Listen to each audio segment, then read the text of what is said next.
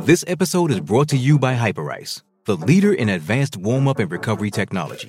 They have tons of innovative products, like Venom-heated wearables to help soothe sore back muscles, Normatec compression boots to speed up recovery and increase circulation, and Hypervolt massage guns to improve mobility. Loved by athletes like Naomi Osaka and Erling Haaland. Try them yourself. Get 10% off your order with the code MOVE at hyperice.com. This episode is brought to you by Pepsi Wild Cherry. Pepsi Wild Cherry is bursting with delicious cherry flavor and a sweet, crisp taste that gives you more to go wild for. Getting wild may look different these days, but whether it's opting for a solo Friday binge watch or a big night out, everyone can indulge in their wild side with Pepsi Wild Cherry. Also available in Zero Sugar. So grab a Pepsi Wild Cherry and get wild. When you don't go to Geico.com, car insurance can seem intense. Like breakup R&B intense. I thought you said you loved the sweater that I got you. If you didn't, you could have told me. Geico makes it easy. Just go to Geico.com anytime to update or check your policy without all the extra drama. I even had a gift receipt.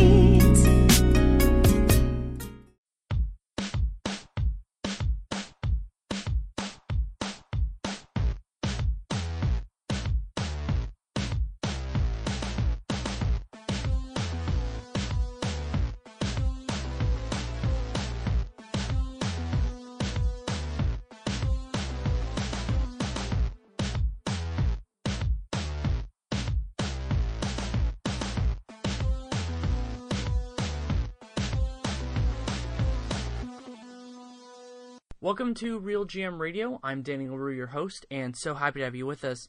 This episode is on the NBA draft. I wanted to do it from the perspective of fans that are more into the NBA than college, because I feel like that's an angle that's a little bit different than what some people do on the draft, and I'm thrilled with the guests that we had.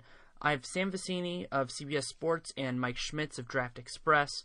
And for this podcast in particular, I wanted it to be two guests at the same time interacting, because the draft is something where individuals have such various opinions. And so I like the two of them interacting with one another and throwing my weird ideas off them. Conversation runs about an hour 10. I really enjoyed it. We covered a lot of ground in terms of the players there, and I feel like if you're somebody who hasn't followed as much attention this year, and I admit that this has been my least attentive college year in recent memory, this will get you a long way in terms of who to watch, who to follow, and the names that you'll probably be hearing in June. Hope you enjoy it. Well, thank you guys both so much for coming on. No problem. Yeah, absolutely. Danny, it's always a treat to have Real GM people yell at me on my Twitter account for opinions. It's so much fun to do. But what I thought would be a fun podcast to do, we're getting right into the conference schedule for most schools, is to kind of get the perspective of people who know the draft really well in terms of the players that people who are more focused on the NBA should know about. And the first question that I had was, if you had to pick a single team for people who are more focused on the NBA to just keep an eye on, what team would that be? Sure. So there are a lot of different ways you can kind of go about this question. Like Kentucky probably has the most prospects, and Kansas has a few interesting guys at least. I'm going to say Maryland. The reason for that is that Maryland has three guys that could conceivably go in the first round, in Melo Trimble, Jake Layman, and Diamond Stone.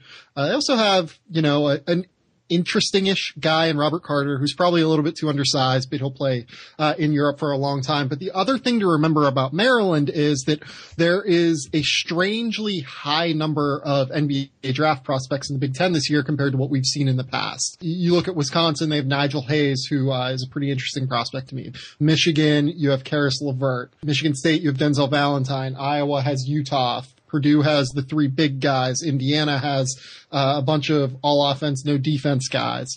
So you kind of get, I would say you'll probably see like 20 or so prospects throughout the course of a season if you just pay attention to Maryland. Yeah, it's kind of like Sam mentioned, the basic standard answer, but I would just have to say Kentucky, just because they have some, potential-ish star power the top, depending on who you ask, and then some depth as well. This whole Vecenie situation is really, really interesting. A guy who, I know Sam and I have both always thought that he's had quite a bit of upside. He was phenomenal at the Nike Hoop Summit, and he really has been pretty much a zero, through this part of the season so far. So seeing how that's going to play out to me is one of the more interesting storylines, of the draft and of the college season. But then just outside of him, you have Jamal Murray, who's a potential top 10 guy, a lottery guy. You have Isaiah Briscoe, who, if he comes out, he's a first round guy, in my opinion. Then you have Tyler Ulis, who, you have to love, just tiny, scrappy, plays the right way, floor general type who can fill it up. So then Marcus Lee, and then even looking, in the future, you have Isaac Humphries as well, the big 7-footer. So I think that there's a lot of depth there, and there's also a very, very interesting situation with what's going on with Scal right now. Yeah, I think the Scal story is just one of the more surprising things, because while he did have a lot of variance, it seems to me like this has kind of gone on the lower side of that. But has what we've seen so far really affected your view of his ceiling, or is it more just kind of his expected result or floor? As far as Scal, in my opinion, we at CBS put him as a first-team All-American, and I thought it was kind of crazy. I was not privy to that decision necessarily. He's a guy that really hasn't played high school basketball in 2 years. First year due to injury, and the second year due to less than ideal circumstances regarding what his guardian, how his guardian was handling him. So this is a kid that comes in with less experience than a lot of bigger guys. Then you add on the fact that he's a kid that has a lot of weight issues, a lot of strength issues, at around 215 pounds, 220 pounds at 7 feet tall. So it's not really a surprise that, he can't establish position. It's not a surprise that it might be like a step slow to the ball in a lot of ways. His feel for the game hasn't been great by any means so far yet. Maybe it's something he can continue to improve on as he gains experience. Maybe you think that is a significant deterrent to his upside. That's one of those things we're not real sure about yet, and that's probably the scariest thing about his prospects right now, in my opinion. But having said that, this isn't a guy who's been a total non-factor yet. He's still averaging 9 points and 4 rebounds a game. He had a big game against South Florida, who's at least a non-zero team. They're not good, but they're not disastrous. He dropped 26 on an NJIT team that might make the tournament. The last 3 games have been a disaster. He's only had 4 points against high major competition, and that's where a lot of this comes from. It's been a very bad set of games for him. But having said that, I'm not super worried yet. I moved him down to 6 on my board, but this Scouts criticism that Adam Zagoria published is insane to me. It doesn't deal in reality of the situation. The fact of the matter is, I think Vecenie, if he went into an NBA draft tomorrow, would be a top 10 pick, in my opinion. So, maybe it doesn't last. Maybe he ends up having a horrible freshman season and things go totally wrong. But right now, early season struggles are nothing to get crazy up in arms about. Yeah, I'm with Sam in pretty much every area there. I don't think that he was ever a guy people thought was going to come in and just kill, be a production monster. Like Sam said, he's really a guy who hadn't played high school basketball for 2 years, and what's been so intriguing about him was always his upside. And to me, I don't think that's changed a ton. I think the biggest fear for me is the feel stuff, and he's never really been much of a rebounder. Not that we have a huge sample to really place this on him. He really blew up at the Nike Hoop Summit. So it's, a week of practice there and then a game and then what we have so far this year. But so we always knew he was going to be kind of more of a project. I think just now watching him, you can just tell he's scared to make a mistake. He's looking over the bench.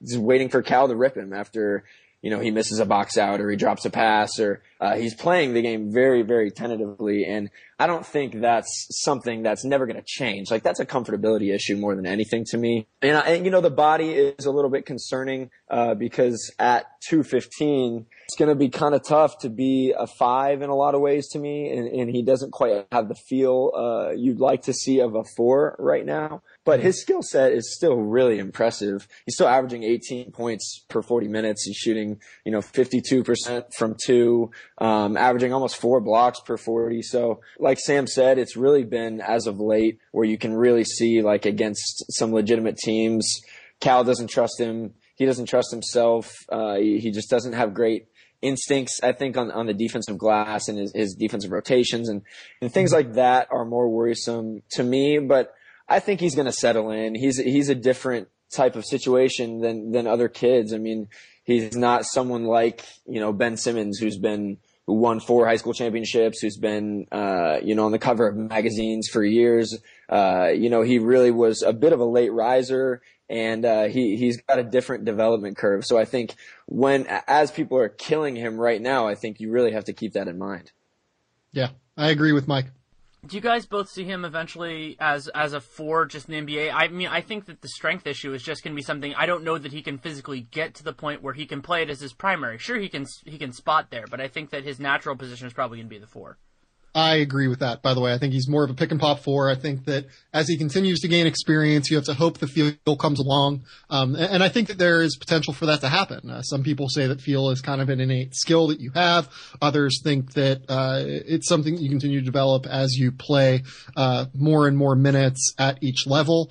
I tend to think it's kind of a combination of the two. I think he can develop enough feel to where you can be a pick and pop 4 if he can have like more of a playmaking 5 next to him. Like if you can have a guy like an Andrew Bogut next to him, I think that would be really interesting because Scal doesn't really ever look to pass right now just because he doesn't really know how. And you hope that from your 4s now in the NBA that you can get a little bit more playmaking, that they can make that right read and rotate the ball around the perimeter or rotate the ball or kick it out. But, if you can get him with the right guy next to him, I think he can be a pretty solid 4. Like Karl Anthony Towns?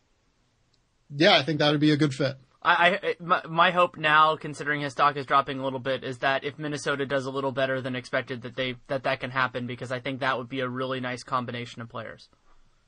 Yeah, I think that's a great fit. I think, like Sam said, pick and pop 4. I think the biggest thing for him will being able to, read the stunt man coming over or attack a closeout when they're kind of running him off of his spots, and being able to read the help defense and make the right play. I think that's the biggest thing for him. But I think it's important to know that, like, Scal, regardless of his situation, and maybe it's just from a few interviews that we've had with him, but is very much a good kid. Yeah. He's been through some stuff, obviously, but he's a kind of a yes sir type of kid, and he's a really smiley guy, and he's just had some issues and he's overwhelmed, but in time he's going to settle down.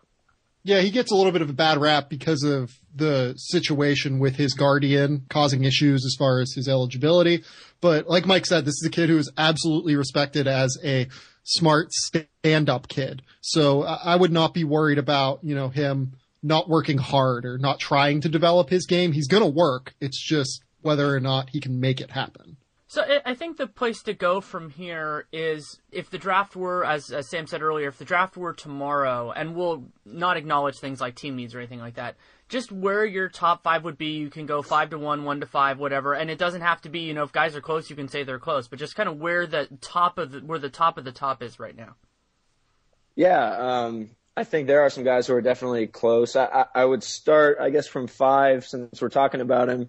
That's where I have Scal right now. Like we've all said, he's got a chance to go higher than that, I think, and he's got a chance to go lower than that. But I think right now for me, that's kind of where he sits, given his upside and given how he's struggled. 4, I have Chris Dunn. I know Sam's always been a huge Chris Dunn guy, and I think he's someone you can just pencil in as an NBA starter type. He's got the physical tools. He's athletic. He defends. He can really pass. And I think the biggest thing is for him is always been his jumper, and kind of being able to settle down a little bit. He gets a little bit wild, but I think he's consistently improving in that regard, and he's a two-way guy. Even though he's older, I think he's as much of a sure thing at the point guard spot as there is in this draft. And then at 3, I have Dragan Bender, 7'1" Croatian kid who's starting to pick it up a little bit in the Israeli league. Really, really versatile guy. He moves like a wing. He guards the perimeter. He doesn't have a crazy wingspan, but he's got a 9'3" standing reach, which is excellent for an NBA center even.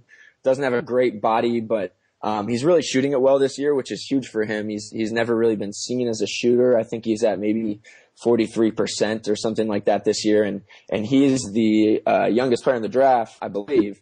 So, there's a lot of upside there with him. And then, this is where I may take some heat, but I actually have Ben Simmons at number 2. And I might come off as a Ben Simmons hater, but he's a phenomenal, phenomenal talent. I love the way he plays. His basketball instincts are off the charts, and I think he's going to be a phenomenal player for years and years to come. I do have some concerns about, if you take him number 1 and you're leaning on him to be your guy, like how is he going to score in the half court? I do have concerns about his jumper, obviously, as everyone else does. He's again, an excellent talent, but he gets so much of his offense in transition. I think like 31% of it. If you kind of look at who they've played so far, McNeese State, Kennesaw State, South Alabama, Marquette, NC State, College of Charleston, North Florida, Houston, Gardner-Webb, Oral Roberts, and American. So he's putting up crazy numbers, and he's an awesome, awesome talent. But I do like Brandon Ingram a little bit more than him, just in terms of upside.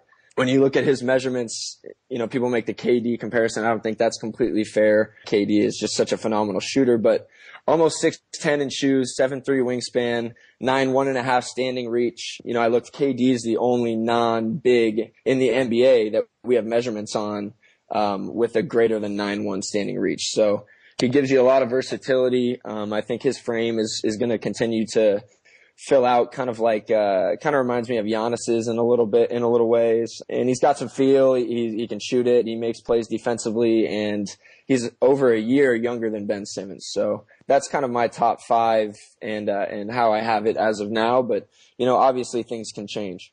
So one thing I wanted to ask, and I'm sure he'll be on Sam's list too, but a guy, just a quick interjection before we get Sam's list, is Chris Dunn. My question with him, I think there are kind of actually 2 big questions. So one is, will he be able to run an NBA offense? And 2, can he defend shooting guards? Because if he can defend 2s and still run an offense, his value goes through the roof.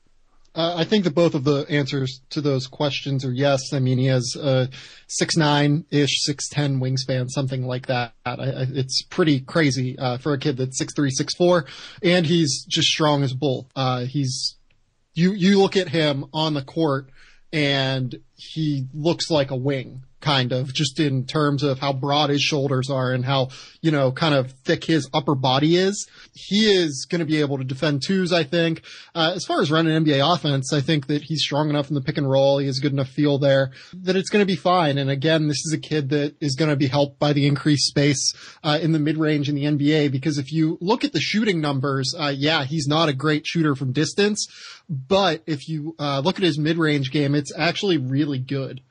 He knocked down something pretty crazy. I want to say like 46-ish% of his mid-range shots last year, if I'm quoting that stat correctly. But he's going to be helped a lot by that area in the mid-range. And plus, I think like I said, you're talking about a potential all-NBA defender is what's kind of like, you're not just talking about a guy that can defend, plays 2 ways. You're talking about, based on his length, his athleticism, and the fact that he really gives a damn on that end, you're talking about an all-NBA defender, not just like a good defender. Yeah, I mean, Dunn, I agree with Sam on both those points. I do still think he is a little bit wild. Yeah, that's true. His turnover numbers have always been pretty high, and, even defensively too, I think he's a guy who on the ball is very good, and I mean, he's averaging 4.2 steals per 40. I'm not a huge, that's a great indicator of a good defender. Right. But he's also the type of guy who loves to go for steals. He gets out of position a lot. He's just kind of a wild dude in general. But like Sam said, physically, he's a freak. Can really, really guard on the ball. And, people talk about the mid-range art as, 3s and layups and blah, blah, blah. But a little bit like Chris Paul. I mean, if he can find a way how to kill that mid-range, then, I think he's going to be pretty good offensively because he's already really good in the pick and roll. Mm-hmm. Yeah, I will note this as well regarding the turnovers. His turnover rate was crazy last year. It was 22.6%. This year it's dropped by 7% down to 15.8. That's incredibly important for what he is doing this year at Providence. They're turning the ball over less as a team, and they're playing much more efficient offense in the process, and that's why they're a top 12 team or something in the college basketball right now. Yeah, I've been impressed with the way he's been able to kind of settle things down a little bit this year in a way that he wasn't able to last year. His limitations on the shooting end make me think, and this is true from what I've seen of his game in general, is that he'd be a guy who you wouldn't really want off ball. Like, you'd want him to be the guy who's your primary guy. I mean, he can do some secondary stuff, but would having him as a secondary kind of cut away from his value? Yeah, I think he's strictly, you want him on the ball. Like you said, his limitation shooting, I think, hurt him a little bit because he's a guy you can help off of. But his skill set is very much, his best value is with the ball in his hands. Yeah, I'm with Mike. You want him as a one. He's a point guard offensively, a lead guard offensively, who you mostly want guarding ones, but who you can probably switch over to a two if you want to play like a 2-point guard lineup. And something else that I was thinking about with Mike's list is there's this growing group of guys that are I would say are combination forwards defensively, so you can put them on one or the other, and Simmons might actually be the new poster child for this. And what I like about a guy like Simmons, who can theoretically defend both, is, yeah, he's probably not going to be your ace on either, but if you put him with a guy, there are a lot of guys now, like Kawhi Leonard is obviously the archetype, but he's a little bit beyond those guys, is that somebody who can defend both, and if he's good enough offensively, you can put somebody next to him who can defend who can defend the tougher cover, and then you just, if his value is there, then you get a lot of the positives without the negatives. Sure. I think that's entirely fair. I think that Simmons is probably going to be best off defending fours just because he doesn't move super well laterally in space to me on defense. Part of that just might be that he just doesn't kind of get down his stance and doesn't really care all that often. And to be honest, that LSU situation isn't going to make that any better. But, maybe he can develop into a guy that defends threes. But right now, I think he is more of a guy who defends fours regularly as opposed to a guy that is going to have success defending threes. Yeah, I think he's fairly equal there, to be honest. Like, I think he's, pretty solid laterally, in my opinion. I think a lot of it is, like you said, the LSU situation is kind of tough to read because that team is just a mess. I think he moves pretty well laterally, to be honest. I did have some questions about him defending the interior just because he's not overly long. He's got a 6'11" wingspan, and, the LSU Combine stuff has him at a 9-foot standing reach, but the Hoop Summit had him at an 8'7" standing reach. So I'm going to say it's somewhere in between there. But, yeah, to me, he's kind of a guy who's not going to be great at either, but I think he can do both. Yeah, it's kind of like Carmelo Anthony to me in that way. Like, he has kind of that, like wide base throughout the middle of his body. To where I think he's going to be a little bit better off defending fours than threes. He might be able to defend threes, but I think it's going to be a much higher success rate of him defending fours and defending in the post just because of that wide frame. Like, he's strong enough throughout the middle part of his body and throughout his lower body that I think he's going to be able to keep guys off the post. And especially with the way fours are moving further and further away from the basket, I think that's going to be where he finds his most success. And it's true that most guys who can defend, so like the ace defender that you'd pair with Simmons, are more guys that are comfortable handling threes that you slide up. Kawhi is the example there. There are a lot of other guys that you do that with. I mean, Paul George, for instance. Yeah, Paul George is another great example. And maybe Wiggins. Well, I don't know if Wiggins will ever defend fours, but those kind of guys are generally a little bit smaller and scaling up, and that actually works well. Like, I was thinking about if Ben Simmons were playing the Warriors, you'd probably want him on Harrison Barnes, so then you wouldn't tie him up in all the Draymond Curry pick and rolls. Yeah. Yeah. And that would work, I mean, as long as you have the right guy. And the big question for me with him is just, can he be a big enough overall positive offensive force, whether it be primarily on the ball or off the ball, to make that worth it? I think the answer is yes, but the jumper is a little bit of a concern because if that's not there, it just gets harder, especially even though guys that aren't point guard size can run an offense, it just gets harder when you don't trust your own shot. Yeah, and I think it really handicaps him in the half court. I know he's shooting a good percentage from the free throw line, but he's never really been a guy who's comfortable, taking and making perimeter shots. And I think if you look, like I said, 31% of his offense is coming in transition, which is a really, really high number. And then 15 of it is coming in the post. And that's really where he's having most of his success. And I don't really see him as like a post guy in the NBA. You know what I mean? He's more of like a playmaking four, who can really, really pass. So I have my concerns about him as a scorer, no question. But so I'm interested to see, how that translates once conference play starts. My theory with Ben is that you, as somebody who covers the Warriors, is that I think if you used him in kind of that Draymond Green role where you can use that post-up ability to punish switches, I think that might be the way he does it, because I think him against most NBA fours, that's not really going to work. But if you put a 2 or a 1 on him, then he can go to town. Right. Right, yeah, and the guy that I keep comparing him to is Blake Griffin. The fact that he has that success in the post kind of only enhances that to me in a way. I mean, you look at what Blake's done over the course of the last 3 years or so to really diversify his game and become the perimeter threat that he is, kind of fits to me. Blake was always a really big threat in transition at Oklahoma, not with the ball in his hands necessarily, but running the floor and filling in lanes. You look at what Blake's been able to do as a passer recently. I mean, he's one of the best passing big men in the NBA now. He's one of the best rebounders in the NBA, or not one of the best rebounders in the NBA, but he's a very good rebounder. And Simmons has also proven that ability to where he's a very strong rebounder who goes up and attacks the ball. So I don't know that I'm like very high on him being like Blake Griffin, but I think it's a closer comp than a lot of the like LeBron, like guys like that who are more perimeter based players. I think Simmons is going to be more of a in the half court where he's going to find his success is more probably in the post and mid post and at the top of the key. Yeah, I just think that Blake is such a special athlete. Like Simmons has some good body control stuff and he's a good athlete, but like he's nowhere near, to me he's like I agree with the comp in a lot of ways, and Sam and I have talked about that in the past. I just think that like when you're comparing someone to Blake Griffin, like athleticism has to be one of the first things you look at, right? And yeah. I think Simmons he could be like 38-year-old Blake Griffin. Yeah, there we go. Well, it's kind of a different athleticism with Ben. Like Ben is incredibly coordinated and incredibly fluid for a guy that's 6'9". Blake like is more is there for sure. Yeah, like Blake is more your explosive, attack the rim, do everything crazy kind of guy. You know what I mean? Like just going to provide that immense explosive,ness. Whereas Ben is, like I said, just more of a coordinated, fluid guy. I think that they're similar athletes. They're just they're similar level athletes as far as skill. They're just different in the way that they use their athleticism. Yeah, and I think the Draymond stuff is good in a lot of ways. I just think that the difference there is like Draymond's become a guy who can make a spot three, right, in those pick and pop situations.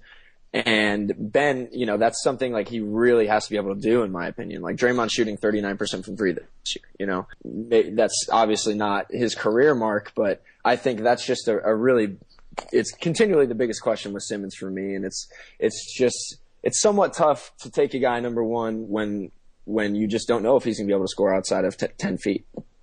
And one of the things that I think about a lot with Ben is he's somebody who would be a lot better with better teammates. Like you think about especially the teams that are at the bottom of this year's NBA, is that they're teams that need a lot of help. And Simmons is someone who I think that he could be like, I'd love him as the third best player who's maybe equal with the second best player on a really good team. Like I think that's something that he could do in a like, let's say when he gets to be like 25, 26. And that's not a criticism. I think that's a role that you want a lot of guys in.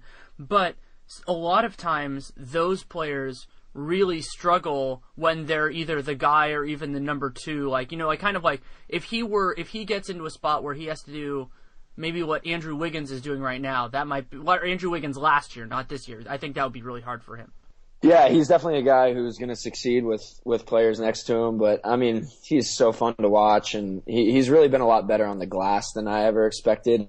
His instincts and ability to, like Sam said, just go and get it have definitely been a pleasant surprise to me. So, hey, if you're an NBA GM and you want to keep your job, he's probably a guy you take. I just like the upside of Ingram a little bit more. Sam, before we get too far, we should probably go through your top five since we've only had one so far. It's not terribly dissimilar from Mike's, I'll say that. Number one, I do have Ben Simmons. Number two, I have Ingram. Like Mike said, I just think that the certainty that Ben Simmons will be a highly successful NBA player is there. It's whether or not you think he's a future All-Star, future All-NBA player.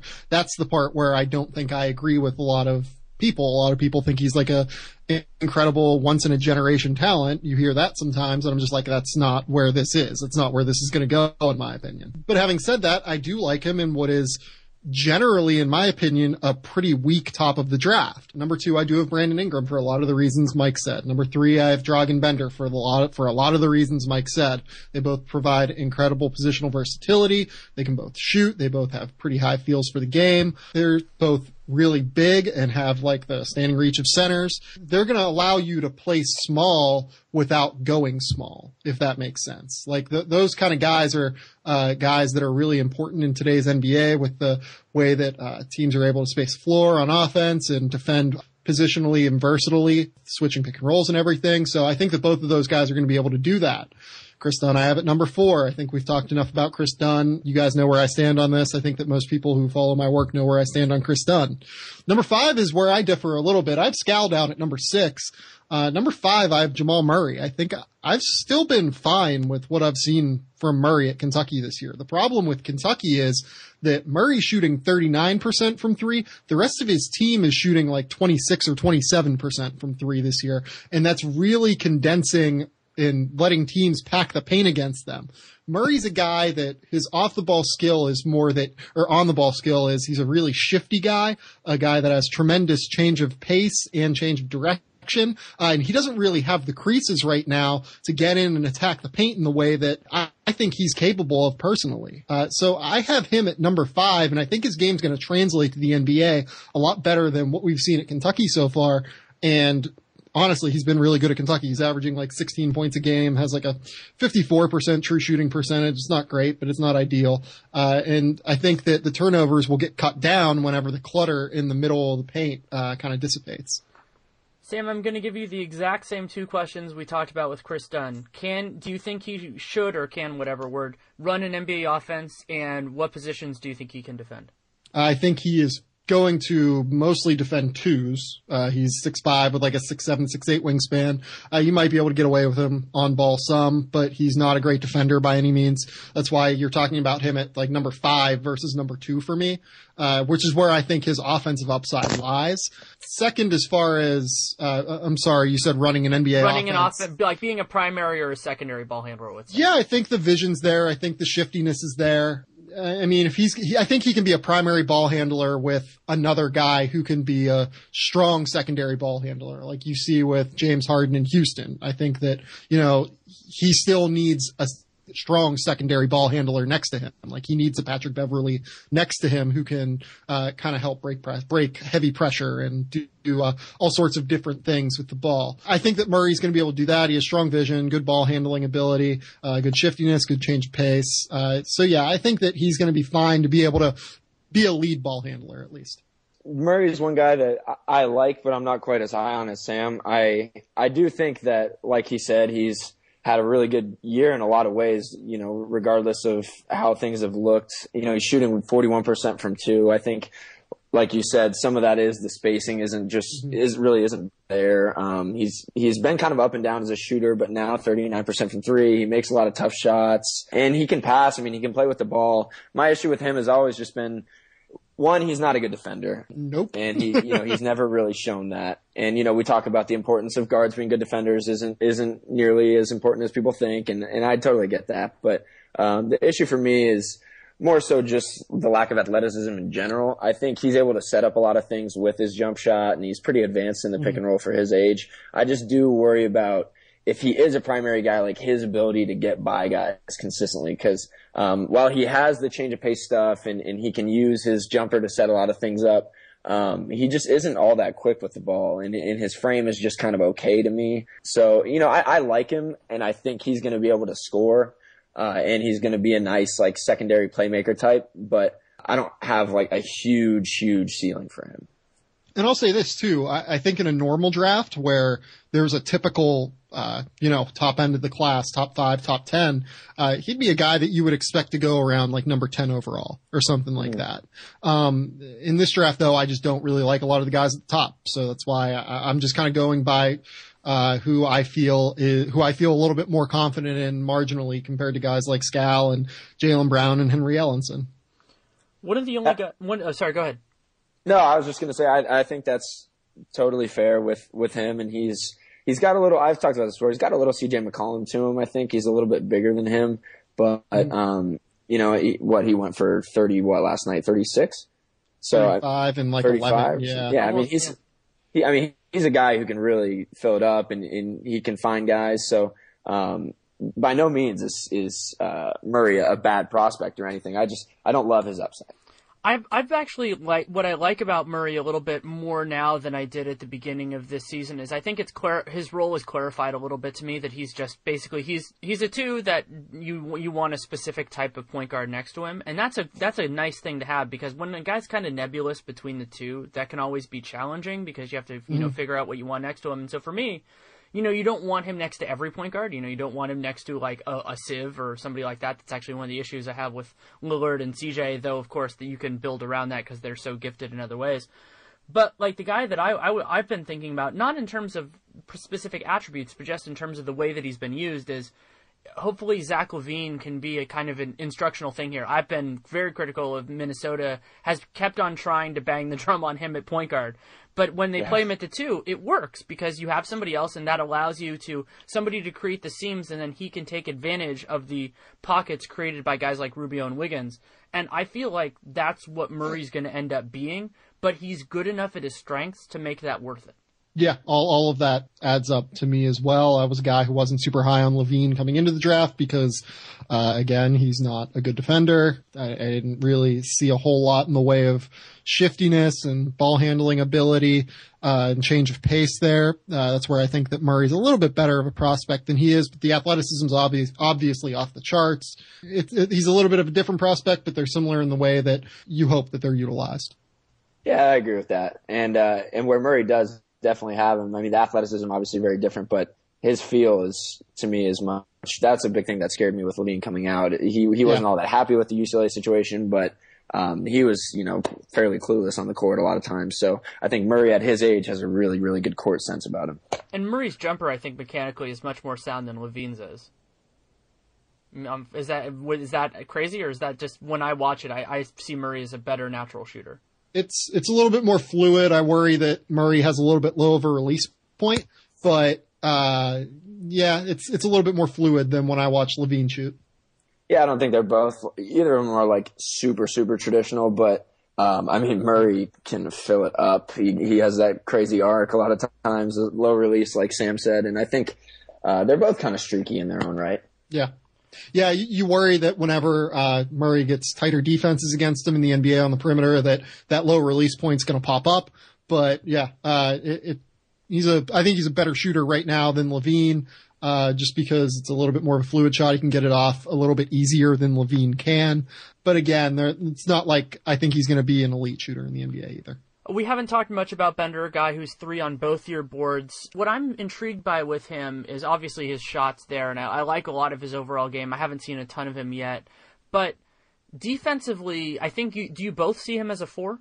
I do, yeah. But I think he's more, he can be more interesting if he's able to play some 5, obviously, with that reach. I just worry about his frame a little bit, but I think he's going to be able to play some 5, no question. He's got a 9'3" standing reach, and he is really thin, but the guy just turned 18 years old. And apparently from what I had heard, he's never lifted a weight in his life. So, I think that's something that's, interesting to consider, cause he doesn't have a terrible frame. And a lot of times I think that's maybe something that we overanalyze a little bit. It seems like guys, unless they're just twigs, usually end up filling out fairly nicely. But what I really like about Bender is, I saw him at Eurocamp. That was the first time I'd actually seen him live, and this dude was switching every ball screen, staying with every point guard, blocking shots on the perimeter. For Maccabi, he's been guarding a lot of threes. So his ability to move his feet, a lot of times you get these 7'1" guys who can't really bend their knees. Like he's not that type of dude at all. And I do think that sure, if you can guard bigger, it's a lot of times better. But I think he's going to be a guy who can really switch ball screens and move his feet and guard some perimeter guys at times. So defensively, I think he's a little bit better of a 4 because he doesn't get a lot of lift as like a rim protector type. He's kind of quick off his feet, but he's not an explosive guy. So I like him a little bit better as a 4 defensively, at least right now.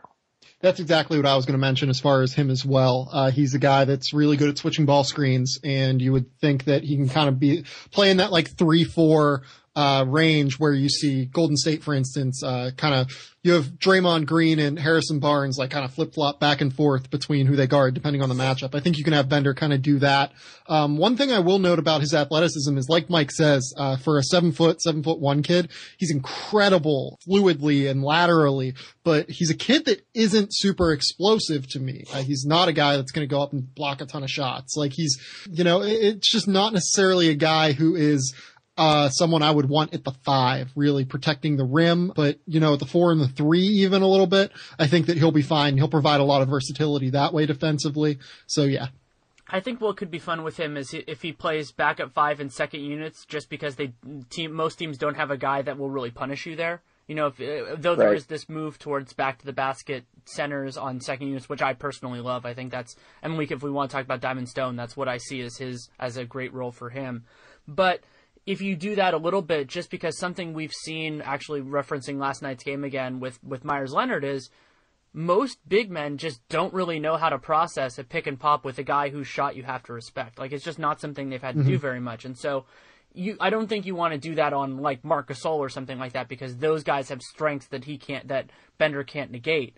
But on somebody who's like one of those just kind of guys who plays backup center in the league, I think that you are gaining a greater advantage than you're losing with a guy like Bender. That's what I'm really intrigued by. If you play him like 25 minutes and 12 of those minutes are as a backup 5, and then the other ones are as a 4 with a more cohesive unit, I think that would be awesome. Yeah, I'm with that completely. I'm very, very high on Bender as a prospect. I think the biggest thing that people have questioned, is he going to give you enough scoring in the half court? But the fact that his jumpers come around, I mean, he's never been a guy who's made a lot of jumpers. And we had like something like 70, 75 games of stats on him career before this year. And it's like 26% from 3.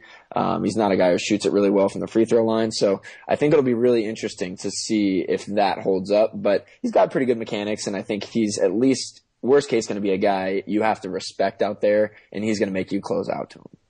Yeah, no, I agree with all that. So I don't really have too much else to add there. One guy we haven't talked about at all, one of the few players I've actually seen in person, so I'm kind of excited about this, is Jaylen Brown. Jaylen Brown, when I saw him, it was early in the year. They played UC Santa Barbara, and what struck out to me, and of course he's really young and he's a freshman, is he didn't pop like a lot of guys who have that top 5 buzz do. But as Sam noted, this is not a normal top 5. This isn't a guy like, but he still has a lot of positives that have to be considered. Yeah, no, I think that's fair. He hasn't necessarily popped yet. He obviously has the incredible athleticism that you see out in transition with some of these cool dunks that he's able to do. A lot of the cool stuff that generally he's just able to do. A lot of the reason that you like him is that you hope he's going to be able to play, again, like a versatile Harrison Barnes type, that's going to be able to play 3-4 defensively, that can kind of give you, like I said, that versatility. But the things that we've seen thus far from Jaylen, he's not a guy that really seems to take like the bull by the horns, I guess is the way to put it. Like, he's not a guy that's going to be able to create for himself a ton right now, just because the ball handling ability isn't really there yet. I don't think he's a particularly good passer yet by any means. The feel for the game is just fine. Again, the athleticism's great, and a lot of the stuff that he brings is really strong. But again, if this is a kid that I think we'd be talking about more toward the middle of the draft, middle of the first round, than a potential top 10 pick if this was a normal draft. Yeah, I think he's really, really interesting, no question, in terms of his defensive versatility that you mentioned. He's 6'7" with a 7-foot wingspan. He's got an outstanding frame. So, I mean, worst case, he's a wing defender, 3-4 type defender who is going to be a slasher. I mean, he lives at the line. He's like 10 free throws per 40 minutes or something like that, which is both a positive and something you look at, okay, is that something that translates? Because oftentimes it doesn't. But there are a lot of questions about him. I mean, like you said, his feel is just okay. He's not a great shooter. He never has been. He can make a three, but he's never been a great shooter. And, he's just kind of an inconsistent guy. I mean, I saw him earlier this year against San Diego State, and I was sitting right behind their bench, and he was just out of it. Like, he played 60. He had some foul trouble, but he scored 7 points. He's kind of a to himself type of guy. And then the next night he scores 27 on, 16 shots against Richmond. So I don't know. I mean, he's always been kind of a tough guy, I think, for scouts to fully gauge. But, the physical stuff is there, the athleticism. And if he can just settle a little bit more, and if he's able to become a more respectable shooter, I think he has a really high ceiling in this draft. But there are a lot of serious questions around him.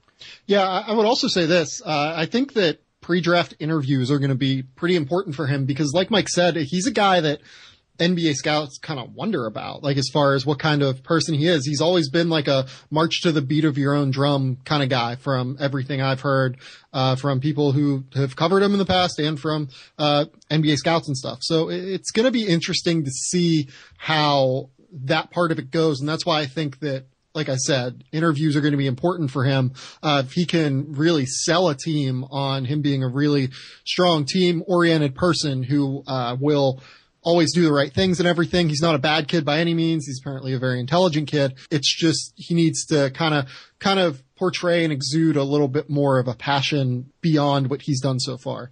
If you could combine Jaylen Brown's physical with Ivan Rob's mental, you'd have one hell of a player. Yeah, no question.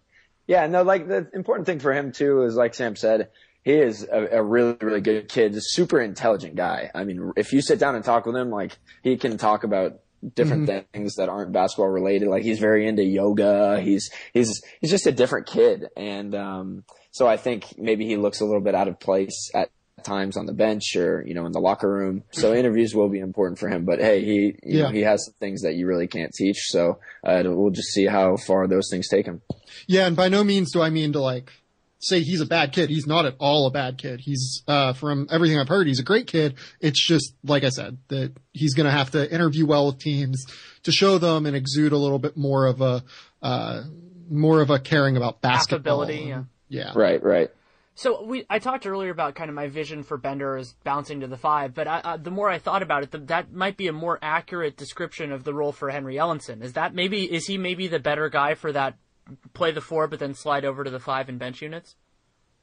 To me, Ellenson is probably going to struggle defensively no matter what. Yeah. He's just somebody who cares defensively. That's better than Kevin Love. Yeah, a little bit. He does care a little bit defensively. I don't know, man. I mean, when I watch him, he just gets either over the top or side to side. He gets cooked pretty badly. He gets torched. I mean, I did a big draft thing on Ellenson last week and noted how slow he is laterally. Like, he's not a guy he's not a guy that's going to be good in pick and roll situations. But his offensive game is just fun. I like him a lot. I like him a lot too. I have him at, I think, number 7. I really, really like. Offensively, he's a total stud. I mean, he's the grab and go type of guy. He can handle. His shot is projectable. I mean, he doesn't always shoot as well as you would think, but I think he's going to be fine in that regard. He can attack a closeout. He's got a little bit of floater game to him. He's got some post game. He uses his left around the rim. Yeah, he's super fun, man.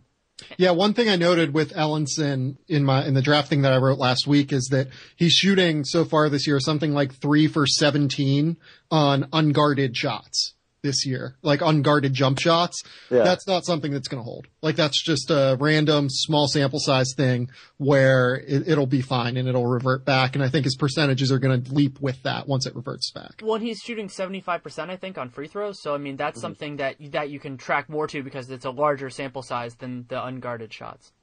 Yeah, no, I like Ellenson a lot. I think I have him at number 8 on my board. He's, like Mike said, not only a guy who can grab and go, but he can really attack a closeout. Like, this is a kid who keeps a very low to the ground dribble, much more so than you would expect to see from a 6'10" kid with a 7'2" wingspan. Like, he handles the ball really, really well. The shot is projectable. It has a high release point with a great arc. There's very little that he can't do on offense, in my opinion. Defensively, he's going to struggle. But on offense, especially also in the post, like he's a very nice mid-post game with really strong footwork. There's very little that he can't do on offense, and I'm a fan.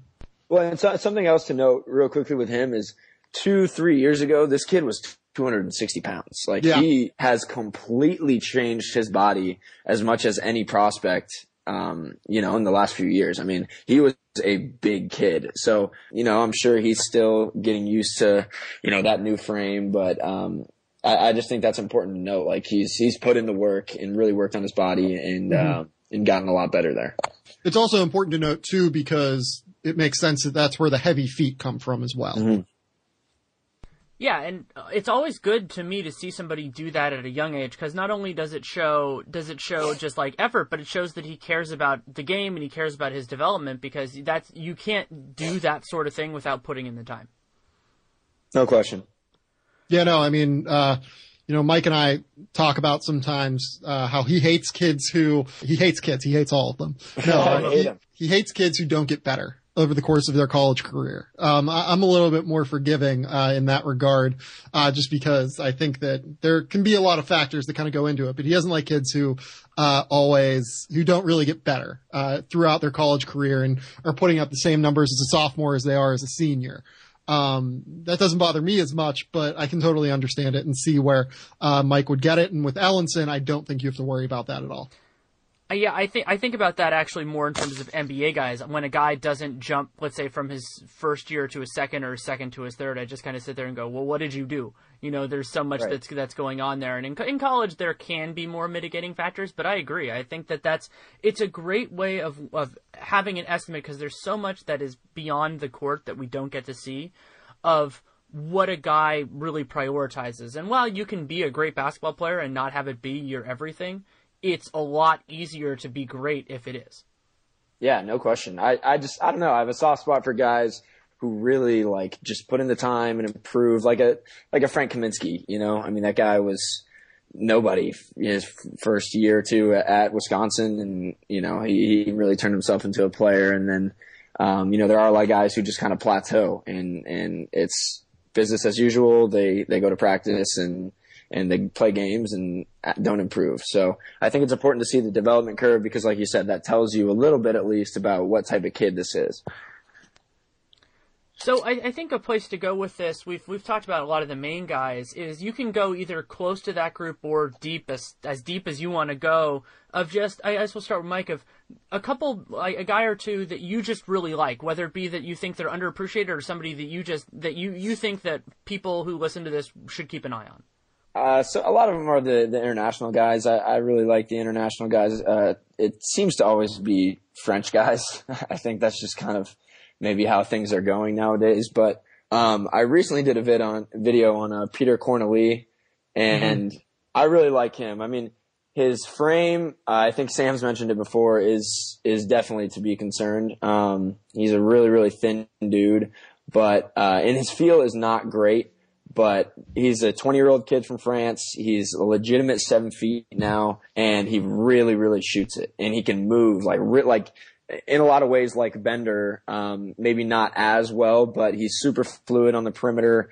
He can switch ball screens. He's actually a little bit more competitive than you would think, given how thin he is. But yeah, he plays for Le Mans in France. He plays in Pro A and Euro Cup right now. And I think he's a guy who's going to go in the first round. And if he had a better body and maybe a little bit better feel, I think he's someone you could talk about at the end of the lottery in this draft. So yeah, like I said, 7 feet tall. He's shooting 42% from three this year on a healthy number of attempts. And he can attack a closeout a little bit. And he's got a really good reach, even though he's not overly long. So, he's a guy that I really like as a sleeper. Yeah, Corneli is a good one. I have him, I think, at number 30 on my board right now. The body is what scares me. He looks like he's never eaten a cheeseburger in his entire life. But the skill is there. The jump shooting ability is really there for a kid that's 7 feet tall. I'm a fan of him. But the guy that I like above a lot of people's opinions, I think, is Buddy Hield. This is a kid that, I've written about extensively in the past. I've gotten to know a little bit of his family and stuff. He's just a very, very hard worker. This is a kid that Oklahoma, when he was a freshman, literally had to lock the balls up in the workout room because he wanted to go shoot. They literally had to slam the door, lock it, and then lock the balls up in the basketball rack to where he wouldn't be able to get to them because he's wanted to live in the gym constantly and improve and improve. And I think that you see that in his game. He's a kid that has really jumped up throughout the course. He's gone from going from 8 points a game to 16 to 17, all the way up to 25 now this year. And the jump shooting was always pretty good in his sophomore and junior years. He was right around a 37% 3-point shooter, but this year he's shooting 53%. The jump shot looks better overall. Looks like there's better arc to it. The footwork is a little bit better. So I'm a fan of that, but especially his ability to handle the ball has been remarkable this year. He now can attack closeouts full stop. He can get the ball and go in transition. He can do these nice little spin moves in the paint to get a little bit more space. He can do low crossovers now that he never was able to do in the past. I think that is where he is differentiated his game whenever you take into account that he's 6'4" with a 6'9" wingspan, 6'8" wingspan, somewhere in that range. This is a kid that shouldn't have too many problems playing the two, but also should be able to really knock down shots, and he cares defensively. So I'm a pretty big fan of him near I'd say in the bottom 10 picks of the first round. And at this point, he looks like he's going to be a two on both ends, right? He's a off the ball guy, but who can kind of initiate off closeouts and then defend twos. Yeah, no, I think that's exactly right. I just like him because I know that he's always a kid that's going to work as hard as humanly possible to improve his game.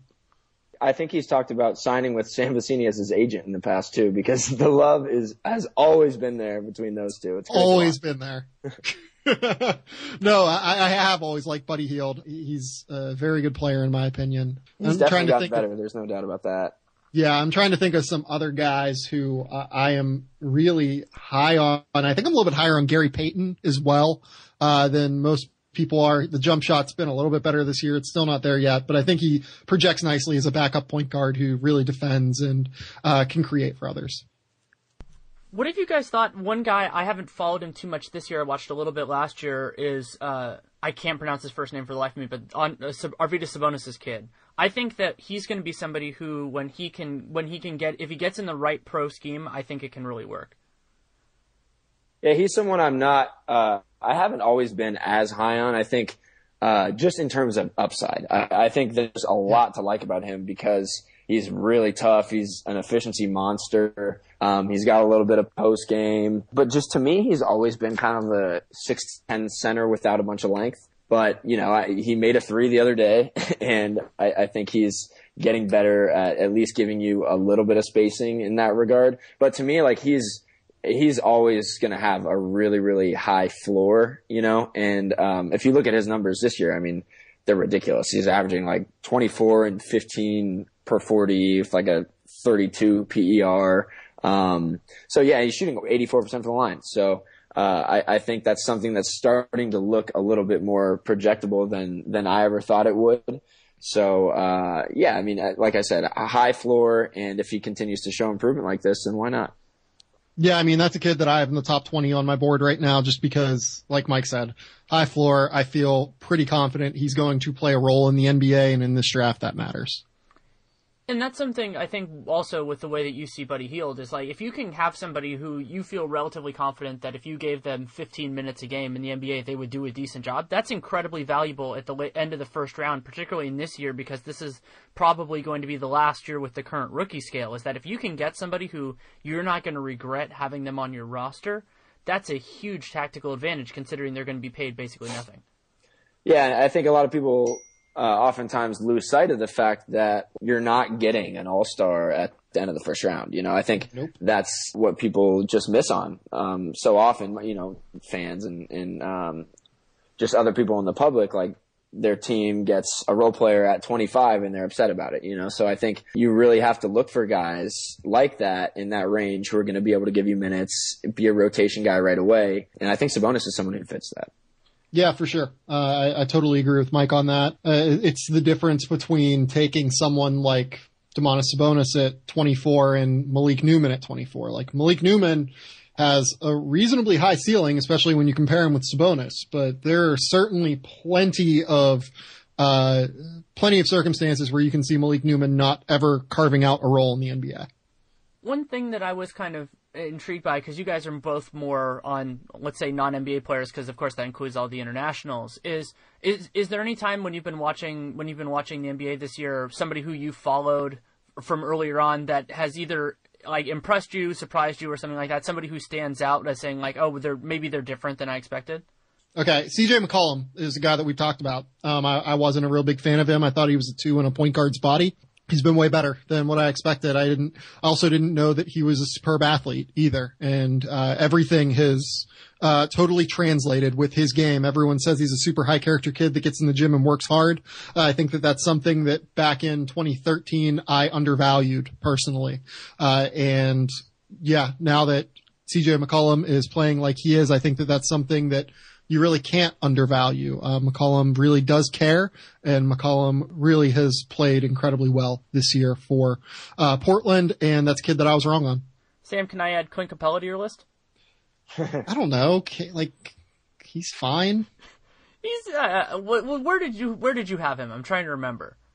I had him at the end of the first round, I think. Okay. I think I had him right around where he was drafted, and a lot of people had him higher than that. Well, yeah, Kevin Pelton and I had him both had him in the top 10. But yeah, no, I had Capella probably around 29 or something like that. And he's fine. I mean, he's a rotation player. Yeah, he's a rotation player. That's not someone like Rudy Gobert. Rudy Gobert is the person I think I was most wrong on. And like I say to Mike all the time, I think I have a blind spot when it comes to watching the French league, because I looked at Rudy Gobert and thought there was no way that was going to work in the NBA. But Rudy went about transforming his body in very substantive ways to where he actually became an NBA athlete in a way that I didn't think he was whenever he was young. So Jonathan Gian should feel better if you're a little bit lower on him. Honestly, I swear to God, I gave him I kind of evaluated him in the same spot that I evaluated Cornelie, and then I was like, you know what, this is a big guy in France, and I know Cornelie is too, but he's more of a stretch 4. I was like, you know what, I'm bumping him up 5 spots because I'm probably wrong. I seriously, it's a blind spot that I have and that I've acknowledged at this point. So I'm just all right, I have to think about this, and I have to just be rational and be okay, I've been wrong on all of these guys in the past. I need to get this, I need to do something to change my thought process.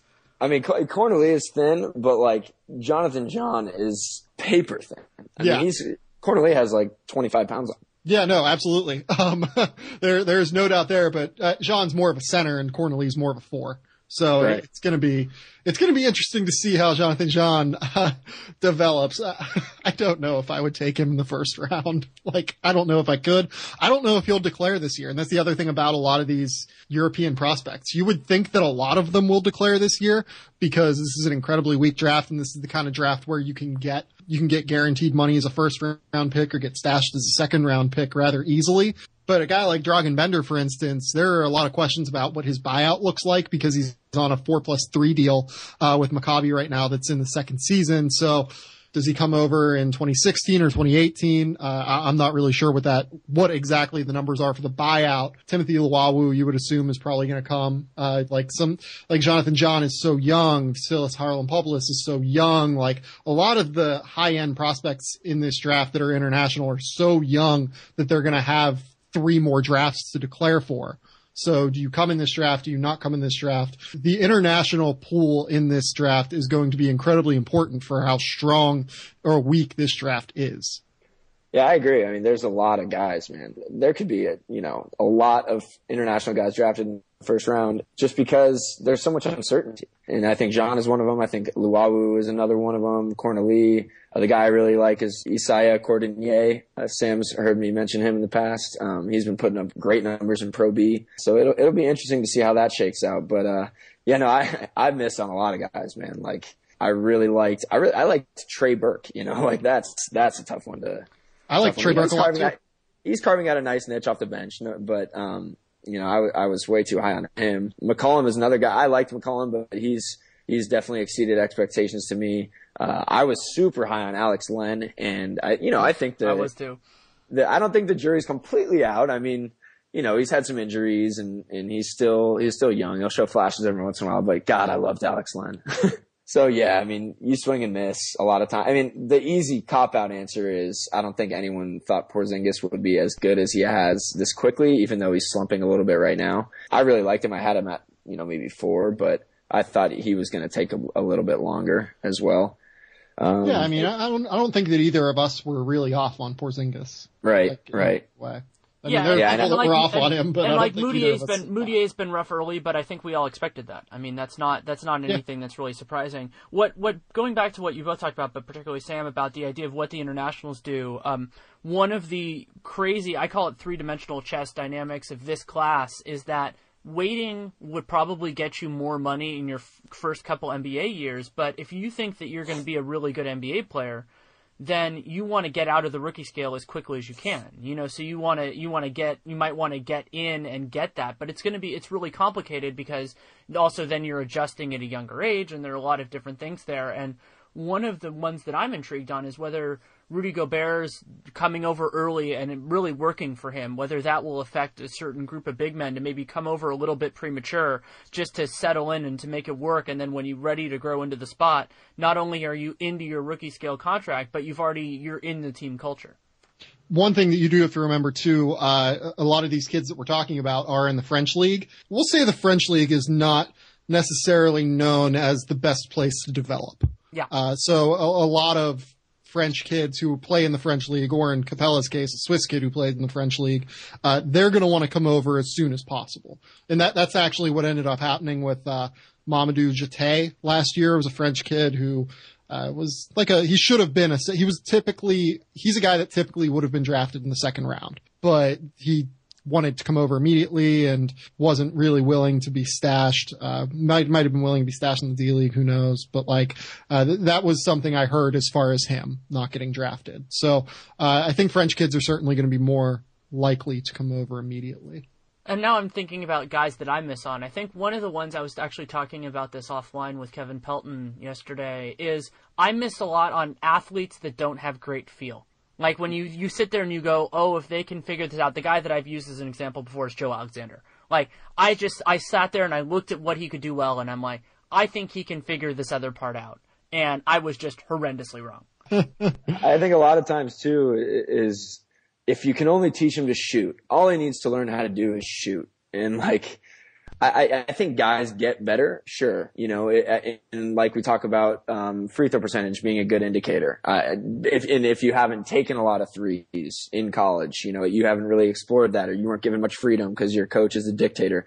But it's just I hear that way too often for me, the guy takes 150 attempts, shoots 22%. Oh, he's only a jump shot away, Isn't Perry Jones a great example of that? Yeah. God, you just terrified the heck out of me with Jaylen Brown now. Yep. That's the guy, that's actually the guy that I thought of the first time I saw him, and I've been scared to say it publicly, but the first thing I thought was Perry Jones. Yeah. But he has more, I think Jaylen does a better job using his athleticism. I think that Perry Jones, you could see it, but you didn't see it every second. But the other guy that I thought of with that is I believe it was North Texas Tony Mitchell, who I loved and completely bombed on. But Jaylen Brown, I think, has he has the mental part of it way better than Tony Mitchell ever did. Yeah, God, those two are kind of space cadets. So Jaylen's a smart kid. If that could ever scare the crap out of you with Jaylen Brown, it's those two comps. Yeah, that's Jaylen is nothing like Tony Mitchell at North Texas. No, he's just an athlete. There are very few people like Tony Mitchell at North Texas. I'm trying to think of if there's anybody else. The other guy that's been surprising to me is what happened to Jalen Brunson? Like, is he just off the map now in terms of draft prospects? Like, he's just going to be in college for a couple of years? That's actually kind of how I always viewed him anyway, to be honest. Yeah. I think that the U19 tournament, that was kind of his coming out party. I don't think the competition was really as tough as some people thought. And, they just kind of ran through that thing and he put up some big numbers, but I don't know. I mean, I never really saw it like big time with him. He doesn't have great measurables by any means. He's an okay athlete. He's an okay shooter. But I mean, in high school, this is the case with a lot of kids, but more like he was a scorer. He would like fill it up. That was his role. And then with Team USA, he was really playing the role of the, run the show kind of guy. And I think he's continually improved, but I kind of see him as that. Like, he's going to be in college for a few years and, he'll probably sneak his way into the NBA. But yeah, I'm not super high on him. Yeah, I mean, he's a kid that I didn't have in my top 50 coming into the year, and I don't rank freshmen outside of the top 50. So yeah, I'm mostly with Mike. I thought that was also a really weird situation that he was entering with Ryan Arcidiacono there, who you would think would handle a lot of the ball as well. So I kind of thought that his counting stats would be down a little bit, but overall, I think he's been okay. The jump shot just hasn't been as good as you would hope. And as good of a shooter as he looked like he was in high school. I mean, he was fine in high school in that regard. So he's a we'll see kind of guy. It is worth noting he's shooting 51% from 2-point range. So that's a pretty good sign that as long as the jump shot comes around, he should be okay. And he's solid. He can run the show a little bit and he knows how to play. He's tough. Yeah. There's definitely some things to like about him. I don't really love his upside. Yeah, I mean, if you made me guess if he'll play in the NBA, I would say yes. But I don't know if it's going to be as anything more than like a solid backup. Mm-hmm. Okay, so I think the question I'll let you guys go on, I'll ask Sam first, is if you were to pick one guy outside of your top 5 right now, let's say not to jump into the top 5, but to jump into the top 3, who would that be? That's hard. I mean, Scal's outside of my top 5. I might say Scal, but that seems kind of unfair. Man. I really hope you say Korkmaz, just for my own amusement. No, I'm not going to say Korkmaz. I would say one of Ellenson or Pirtle. If you get a team that really just wants a solid contributor who you can feel reasonably confident will play in the NBA for a while, I can see either of Ellenson or Pirtle hopping up into the top 3. Yeah, I could see Ellenson. I could see Scal. Well, I mean, you just said he's kind of right there anyway for both of us, so. Yeah. That's not a huge jump, but I don't know. I mean, there is kind of a drop there for me. There is. I think that those 3, and you could say with Dunn if you want, but I think with those 3 at least, like that's a tier for sure. I think the number 1 spot is a little more open than some people would say as well. But yeah, to jump in there, maybe an Ellenson, maybe a Scal. Actually, I thought of one more thing. The way that I like to classify the quality of a draft is through 3 different attributes. One is stars, one is starters, and one is rotation players. So a draft can be strong in one or more of those. So like a class could be star heavy but weak overall and things like that. Right now, of course, it's early, we don't know who's going to declare it, but how do you guys think about this draft in terms of those kind of 3 attributes? I don't think that there's a ton of star power, really. Yeah, especially because I just kind of see Simmons as like a really, really good player and maybe not a total star. I think Ingram has the potential to be a star. I think it also depends kind of how you're defining star, right? I mean, Simmons and Bender can be ultra versatile guys who do a million things right, but they're not going to average, 17 points a game. But I think there's just not a ton of star power. I think there's a lot of role player types. I think there's a lot of starters, but I don't see a ton of star power in this draft.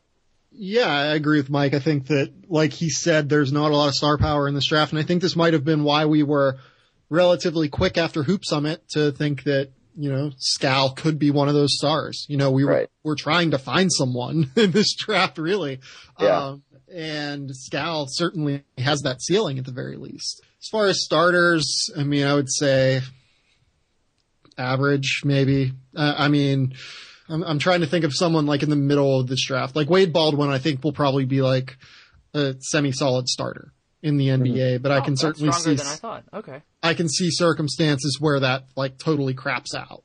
But like looking at like a Steven Zimmerman, maybe Steven Zimmerman's like a Steven Adams in the NBA or something like that. Or like, I don't think this is a super high end draft starter wise either. I think that it's probably a decent draft as far as rotation players, though. I mean, you can look lower. You can find like a Denzel Valentine, who I think will play in the NBA. You can find Nigel Hayes, who I think will play in the NBA. Buddy Hield, Justin Jackson's relatively low on my board.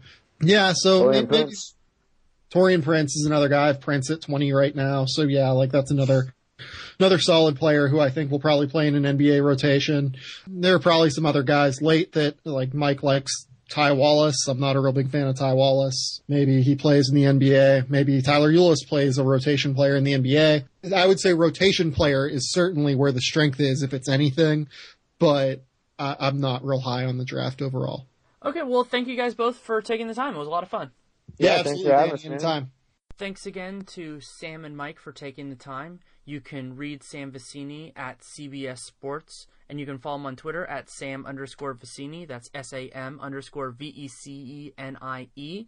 And you can read Mike. He does a lot of amazing work, both written and visual, for Draft Express. DraftExpress.com is another one of those must-follow sites for people who are into this, whether it's casual or hardcore. You can follow Mike on Twitter at Mike_Schmitz, MIKE_SCHMITZ.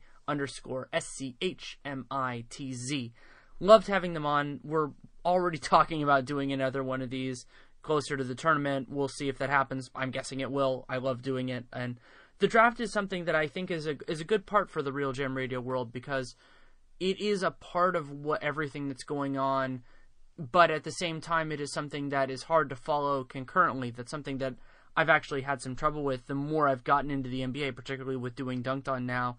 The harder it has been for me to follow college. And something we were going to talk about on the podcast, but we ended up hitting more substantive topics, I'd say, is this year in particular, the best college players are really spread out.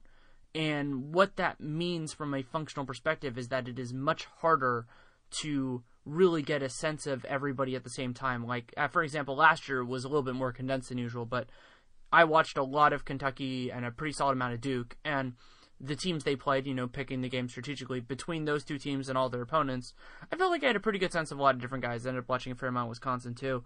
But you get a sense of that. But this year, everybody's so spread out that you can't really do that. So I love having people like Sam and Mike that I talk to both on the podcast and, of course, offline, because they are doing the things that I used to do back when I cared about that more than the NBA, which is long since past. But love doing this episode. As always, I appreciate any feedback you have.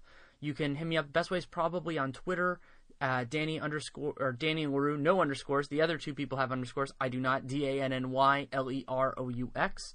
The other way you can get in touch with me is through email. I have an email address that's DannyLaRueMBA@gmail.com. And as I always say, I read everything. I respond to as much as I can. And the reason I say that is that I want to promise you that if you take the time to write something, I will read it. But I do not always have the time to respond to everything. I get a lot of material. A couple other ways you can follow me if you want. I have a weekly digest, I like to call it, where I put together pieces of podcasts I do, and also put some recommendations. I'm trying to beef that up a little bit, but it's hard when over the course of a week, I don't always throw the things that I like into a doc, though I do sometimes. And then the other way is through Facebook. And so I have a Facebook, it's Danny LaRue MBA, just like the email address, and that combines everything that I do, the work for the Sporting News, the work for Real GM, the writing for Real GM, which is going to pick up soon. And it's all in one place. I try to update it when stuff comes out, so like this podcast will be up there pretty quickly. And I like having that there, so if you're interested in my work, you can do that, and if not, you can go through any of the other means. But I really do appreciate people taking the time. I don't know for sure if this is going to be the last one of 2015, and I waxed sentimental on 100, and that wasn't that long ago, so I don't need to do that again. But it's going to be a great run, both the beginning of 2016 and one of the most interesting free agents processes that we're going to see the summer of 2016. I'm working on a lot of material, in particular for the Sporting News, and it's going to be special. And one of the challenges for me, and actually this might be a format that I use fairly frequently for it, is to explain why. And there's a lot going on there. For those of you who listen to the Dunked On Basketball podcast, you can hear that too.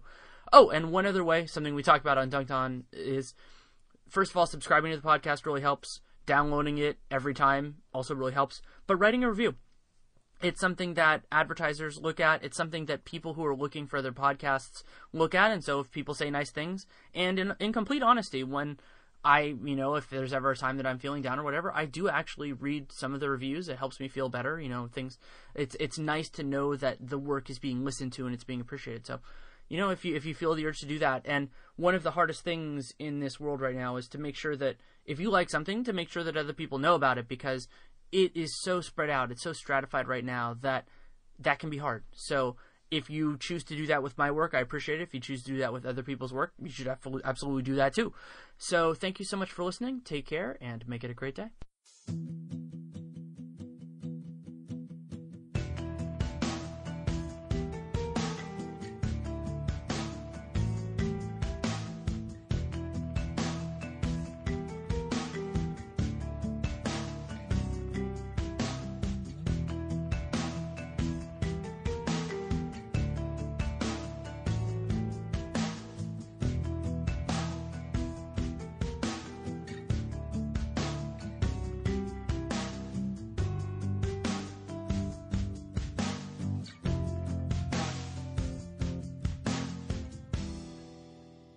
Run to Old Navy for revolutionary prices on summer's most stylish shorts. Tomorrow only, they're all 50% off for the whole family. All your favorite shorts, denim, linen, all of them. All shorts are 50% off tomorrow only. Run to Old Navy. Valid 6/30, excludes active.